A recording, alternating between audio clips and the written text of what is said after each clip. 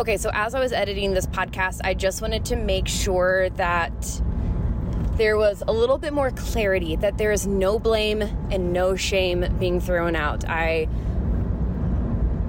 don't blame my parents at all.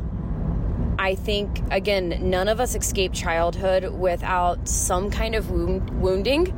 I happen to have a lot of mother wounds, and it's really no fault of hers. Again, no blame, no shame, and I think I didn't harp on this quite as much as I could have, but society plays a giant role in this stuff. Like, a lot of where her best intentions came from was from what society told her she should be doing. Hell, female Deep South, like, there's a lot of pressure on you to be perfect and to show up in a certain way, and to put that on your kids and have your kids show up in a certain way. And so, again, I want you to just listen to my stories as a way to start to recognize where you have some wounding that could be undone, so you can break the patterns, particularly if there's been patterns throughout generations in your family. And there's so many different ways that it can show up, that the only way that I can think of to, outside of, if there's something that came up for you, if there's a memory that surfaced, or if you just were really resonating with something I said, then there's probably something there for you to dive into and try to uncover a little bit more, peel back the layers. Particularly if you don't have a whole lot of childhood memories, you might have to go based off a feeling. So, like, what's a memory or a feeling that you have where you were made to feel a certain way about yourself? Maybe you were made to feel lesser than, or like you were never enough. Like, what's that underlying story for you, and what memories or feelings from growing up, from childhood or adolescence, can you kind of come up for you with those? What meaning did you attach to it? And how did that change how you showed up from then on out? How does it maybe affect how you show up now? So those are the questions to kind of start to dive into. And if you don't really have specific memories, maybe focus on a feeling, or maybe start reaching out to family members or someone that you feel safe enough to ask for your childhood or stories that they remember, and maybe it'll trigger something. So definitely something to think about. And again, I hope this resonated with you, and I hope you find you can use this as a catalyst for your own healing. So without further ado, let's dive on in.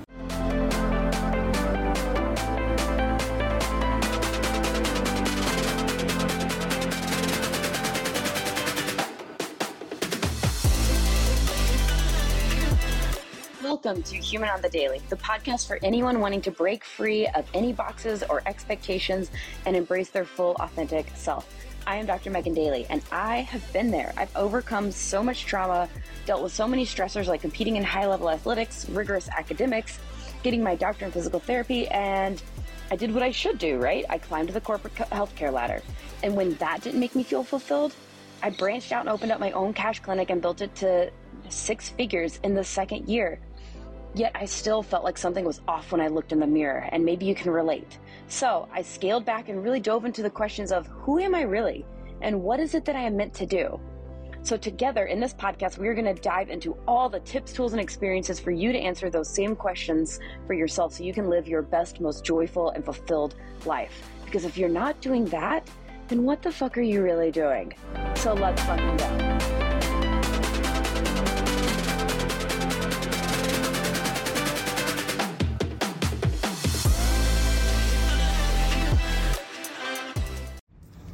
All right, so today we are going to dive into a little bit of my story, but I do want to start off by saying I lied a little bit in that first episode, talking when I said we would go over one of the more pivotal moments in my life, which is when my dad passed. Started to record that, and I realized there are certain things that didn't make sense without the backstory of like what trauma I had gone through and what I had dealt with prior to that. I feel like there are going to be a decent number of people that will resonate with certain traumas from my childhood. Hell, I was listening to a podcast earlier today from Below. I'll tag her below. Really amazing creator. Definitely recommend following her. And her podcast way early on talks about her trauma. And one of them is she talks about having Nigerian parents and how hard they are and how it's never enough. Now, while I don't have a cultural thing backing like why my parents were the way that they were, they wanted what was best for me, and what my parents saw as best for me was tough love and pushing me to be the best possible. As an adult, I can look back and kind of appreciate the intention behind it, but as a kid, it legitimately felt like it was never enough. Like, we're talking that I didn't hear the words, "I'm proud of you," until I got into like my doctoral program, with the exception of one instance where I beat out another kid that was the son of a colleague that my mom wanted to kind of like just kind of be like, haha, too. I beat him in a math competition in 8th grade. Like, I heard "I'm proud of you" then, and then I heard it when I got into my doctoral program, and that's really about. I also didn't really hear "I love you" that much, and it wasn't that I wasn't loved, it's that I wasn't loved in a way that made sense for me. Like, now I know that one of my top love languages is words of affirmation. My parents to this day, well, my mom, my dad obviously passed, but my parents, like, that's just not their love language. It's just not. Like, it's one that my mom has no idea how to do. That paired with the concept of, well, if you're going to do something, you have to be the best at it. So like when I picked up the flute, okay, cool. You have to be first chair, all-state band. And these are things like I did. But then, like, once I got there, it was kind of like, well, of course you got there. Like, this is expected of. Made varsity soccer as a freshman. Well, of course you did. This is expected of you. Made all A's. Well, that's expected of you.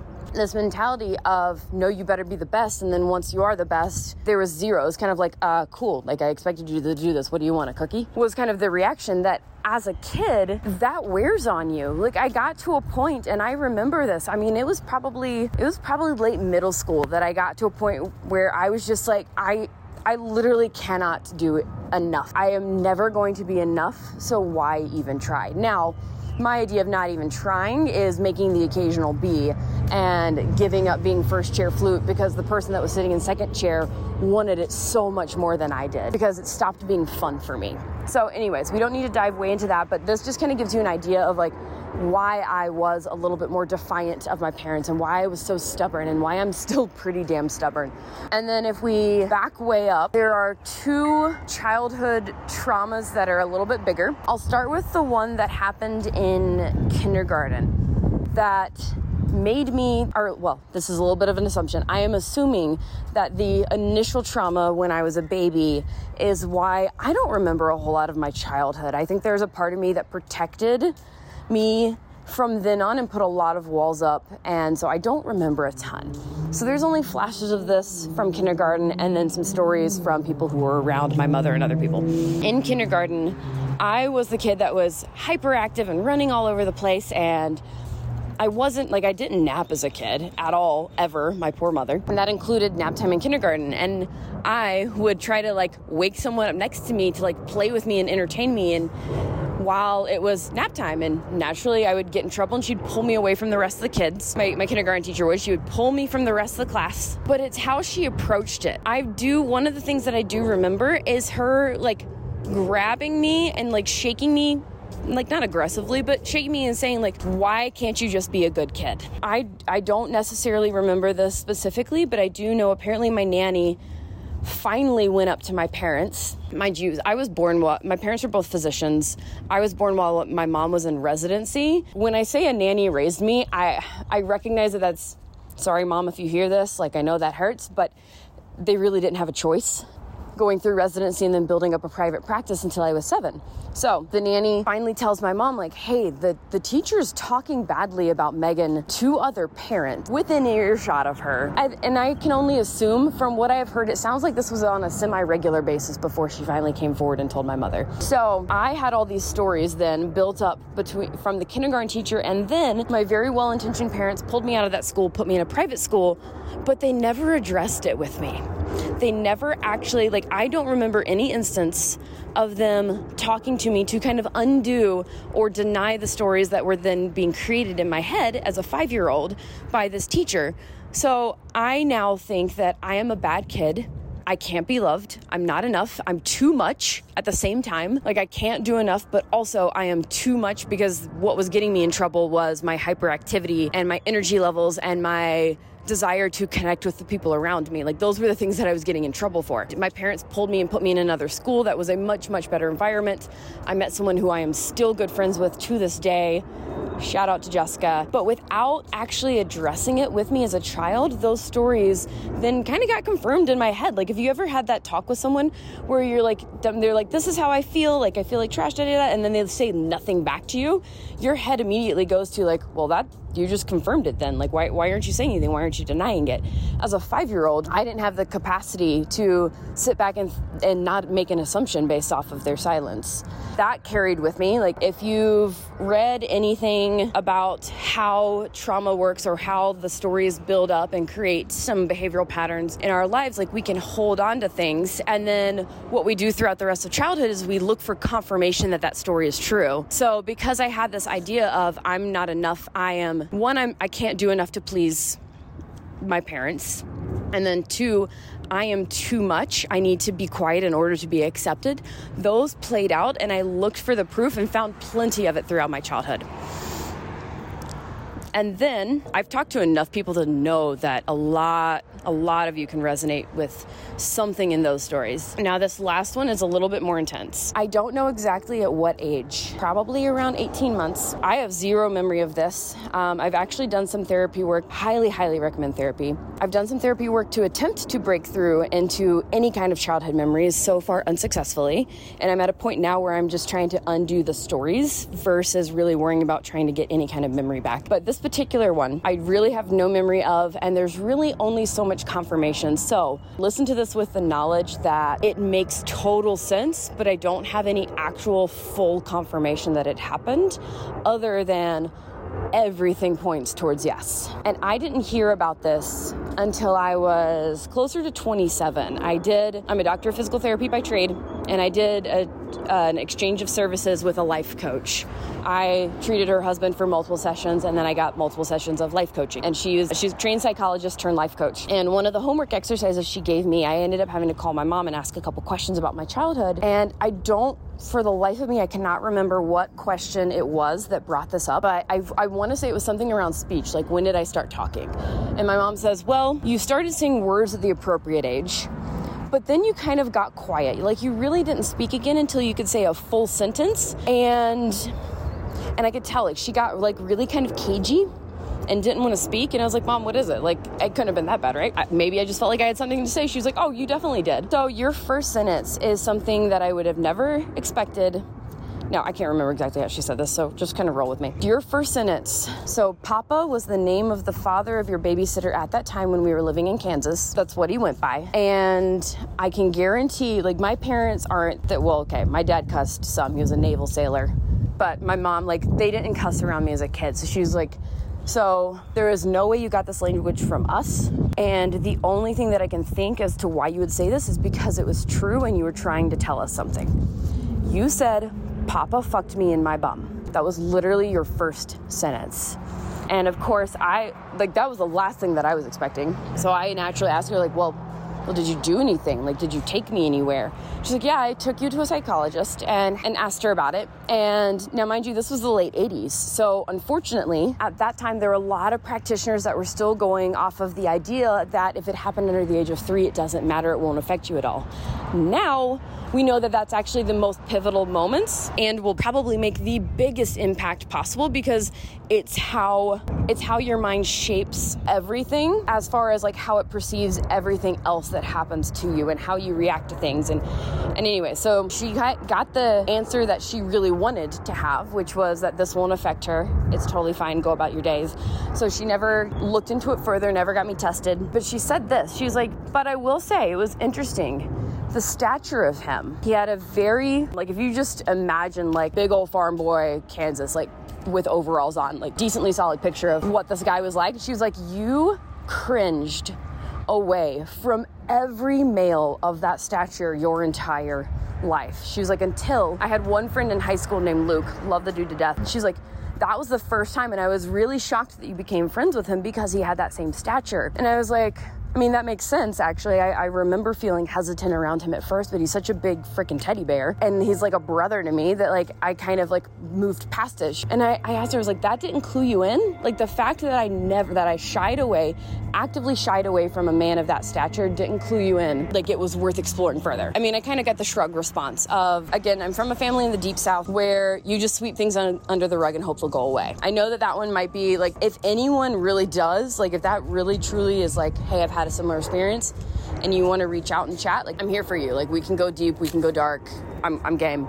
Or if you want to know any resources, it probably isn't a shocker to anyone hearing that story that I built up that paired with the stuff in kindergarten, paired with looking for reaffirmation that I'm not enough, that basically I have this giant underlying it's something I'm actively working on, is that I am not worthy of love, including I didn't feel self-love until age, 32 when I did a psychedelic trip? Yeah, something like age 32 when I did a psychedelic trip. And that psychedelic trip had two purposes. One, to try to break through to childhood memories, and two, to actually feel self-love and try to crack that open in myself. It was able to do the latter. I was not able to go into childhood memories. But anyways, I say all of this because I know that there are going to be some people listening to this who resonate with a very deep-seated, likely trauma-driven difficulty with truly feeling self-love, self-worth, and self-trust. So know that you are not alone, but there are ways to get through it. I mean, hell, it is literally how to actively work through that is infused into everything I create at this point. Again, it's not a replacement for therapy by any means. I still go to a therapist regularly. I think it should be an adjunct. I apologize. There's probably a lot of background noise on this episode. Oh, and one that I didn't really touch on yet, but it's all the same things that I've already talked about, particularly with my parents being incredibly hard and like nothing was ever quite enough. Probably not a shocker. I didn't say this, but you might have already assumed that there are a lot of perfectionist tendencies. I will likely do future episodes talking about really how to break through some of these stories and patterns that had been developed. If there's any particular ones that you really want to hear about, 100% shoot me a DM on Instagram, let me know. But anyways, because I kind of alluded to this already earlier, like I was a very defiant, stubborn kid. I also had I did not know what emotional regulation was. And in fact, here's the other, what could be categorized as childhood trauma. Growing up, so I am a Pisces, which tend to be, if you know anything about that, Pisces tend to be pretty emotional, hard on sleeve kind of people. I'm an Enneagram 7, so I tend to be a little bit more enthusiastic. This is all touch points, by the way. Like, we could go way into that. In fact, we probably will on later episodes. And then, so there's everything about my personality that's supposed to just kind of stand out, be loud, and be compassionate, hard on sleeve, emotional. And so growing up, I would try to express myself and I would be told to be quiet or to be professional, or that you couldn't do that and be taken seriously as an adult. And I mean, I don't know at what age this started, but knowing my family was probably pretty damn young, that kind of mentality was being instilled in me. I know I for sure was told to be quiet like a lot as a kid, but I'm getting off the point. The point that I was going for with this piece is I was frequently called emotional. I was frequently called a wild child, and not in a positive sense. So like some of the phrases that I would frequently hear from particularly my mother, and again, this is no harm, like no shade on her, because as an adult I can see and rationalize and understand where she was coming from and know it was well intentioned, but as a kid it felt traumatizing and it felt stifling. So I was constantly being berated for, you're too emotional, you're too energetic. And then especially as a teenager, oh, well, Megan's just gonna do what Megan wants to do. Like it was this idea of like, well, Megan's selfish. Megan's just emotional and selfish. And it wasn't until college that I realized that I really had just a healthy, normal level of emotions. It just came off as super emotional in my family because no one else showed emotion. Everyone else was so much sweep it under the rug, ignore it, just stay strong, just put on a hard face, don't let people see anything. That we don't need to deal with that, we don't need to talk about it, it's okay. That I didn't recognize that my level of emotion was normal until college. But at that point, here's the big issue, is I never learned emotional regulation. So I built up very much like everything was catastrophic to me. I did not know how to emotionally regulate and understand that like it was okay if like I couldn't find the jeans that I wanted to wear. Like that's how extreme this was. Like to the point where I lived with some of my best friends in college, and they, by the end of the year, they were like, we can't handle this. Like, we love you to death, but like your energy is a lot. And now there's nothing wrong with having a lot of energy. I still very much have that same level of energy. I just now have the tools and the emotional regulation to not be like hyper triggered all the time about anything, to the point where it's just those people, like the reaction that happens from the incident, you're like, whoa, like those don't match at all. Like that was me constantly. And then on top of that, I think this is often paired together. I had a little bit of a victimization mentality somewhat. I didn't really realize it at the time. I didn't know what it was, but like all those patterns from my childhood of being the perfectionist, never enough, could never do the right thing. I had too much energy. I was too impulsive. Hell, we didn't even talk about like me getting ADHD, getting sidetracked. So there's all these things from my childhood where it's like I can look back and see, even though I had a quote unquote very privileged childhood, like upper middle class, physician parents, white, overall, like from the outside looking in, like I had a privileged, good childhood. There's nothing wrong. There's nothing I should be complaining about. And that's where I think a lot of people get kind of caught up in, that is like, oh, well, it could have been worse. Oh, well, really, I don't have anything to complain about. Like, we look back and we recognize these patterns and we recognize these traumatic things that we've gone through, and we can rationalize them. But what I want to leave you with, other than like, I hope me being this vulnerable and open has helped you feel a little bit more seen.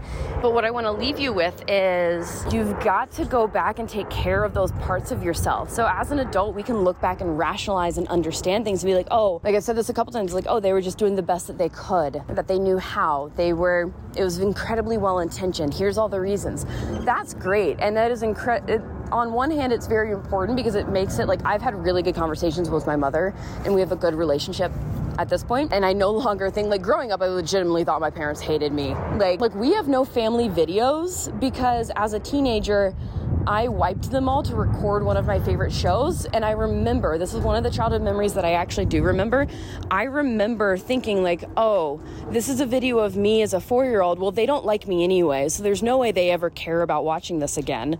So I might as well just record over it. Now, once they realized what I had done, I got in some crazy big trouble. But at that point, I had already wiped all of them, which now I have to live with, because as an adult, realizing that I didn't have any childhood memories, I went back and was like, hey, where are the childhood videos? I would love to watch them. And my mom was like, do you really not remember? And then that's when it like all came back to me. I was like, oh yeah, that's on me.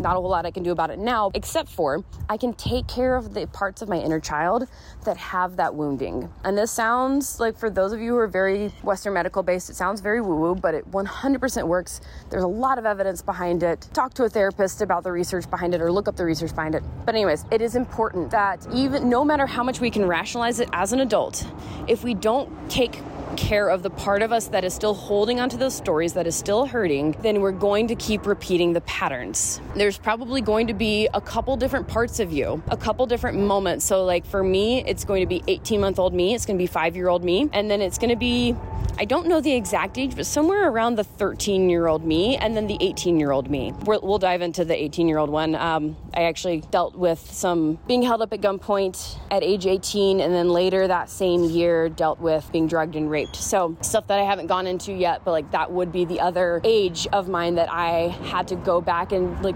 really dig deep and be like, okay, and kind of meet and address my younger self and be like, okay, what do you need? And meet her with compassion and even talk to her, which again sounds really woo-woo, but it works, y'all. Talk to her and figure out like, what do you need? What do you need to hear? Do you need a hug? Do we need to just dance for the hell of it? Like, what is it that you need and how can I give it to you? And do that with each one. If you don't take care of those parts of you, you are going to repeat the patterns and those stories are going to keep coming up. Now, this is a lifelong process. It's not like you do this once and they magically disappear. You can't undo decades of inner turmoil that quickly. I wish. That'd be amazing. If anyone figures it out, you're going to be a billionaire. Please contact me. Let me know how to do it.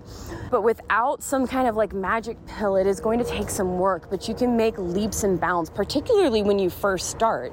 You'll make giant leaps. And then like, as you start to notice things come back up, you'll be more equipped to revisit tactics and revisit tools and continue to do the work to undo all those stories, because you are so deserving of self-love and that feeling of self-trust, because those are the things that really allow you to connect not only to yourself, but to other people, to help people in the way that I know you really want to do. Like, you can't serve without taking care of yourself first. That's going to be the constant theme throughout this podcast.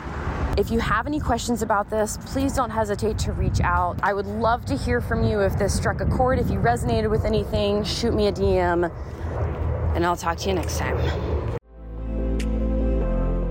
Okay, high five for taking some time out of your day for yourself to listen to this episode. It is my hope that it makes you feel more seen and heard and understood, because we are all human, and being human is messy and imperfect and beautiful, and you are beautiful. So if this resonated, it would mean the world to me if you shared it on social along with your biggest takeaway, and then tag me at MoveOnTheDaily and at human.onthedaily. Thank you so much, and see you next time.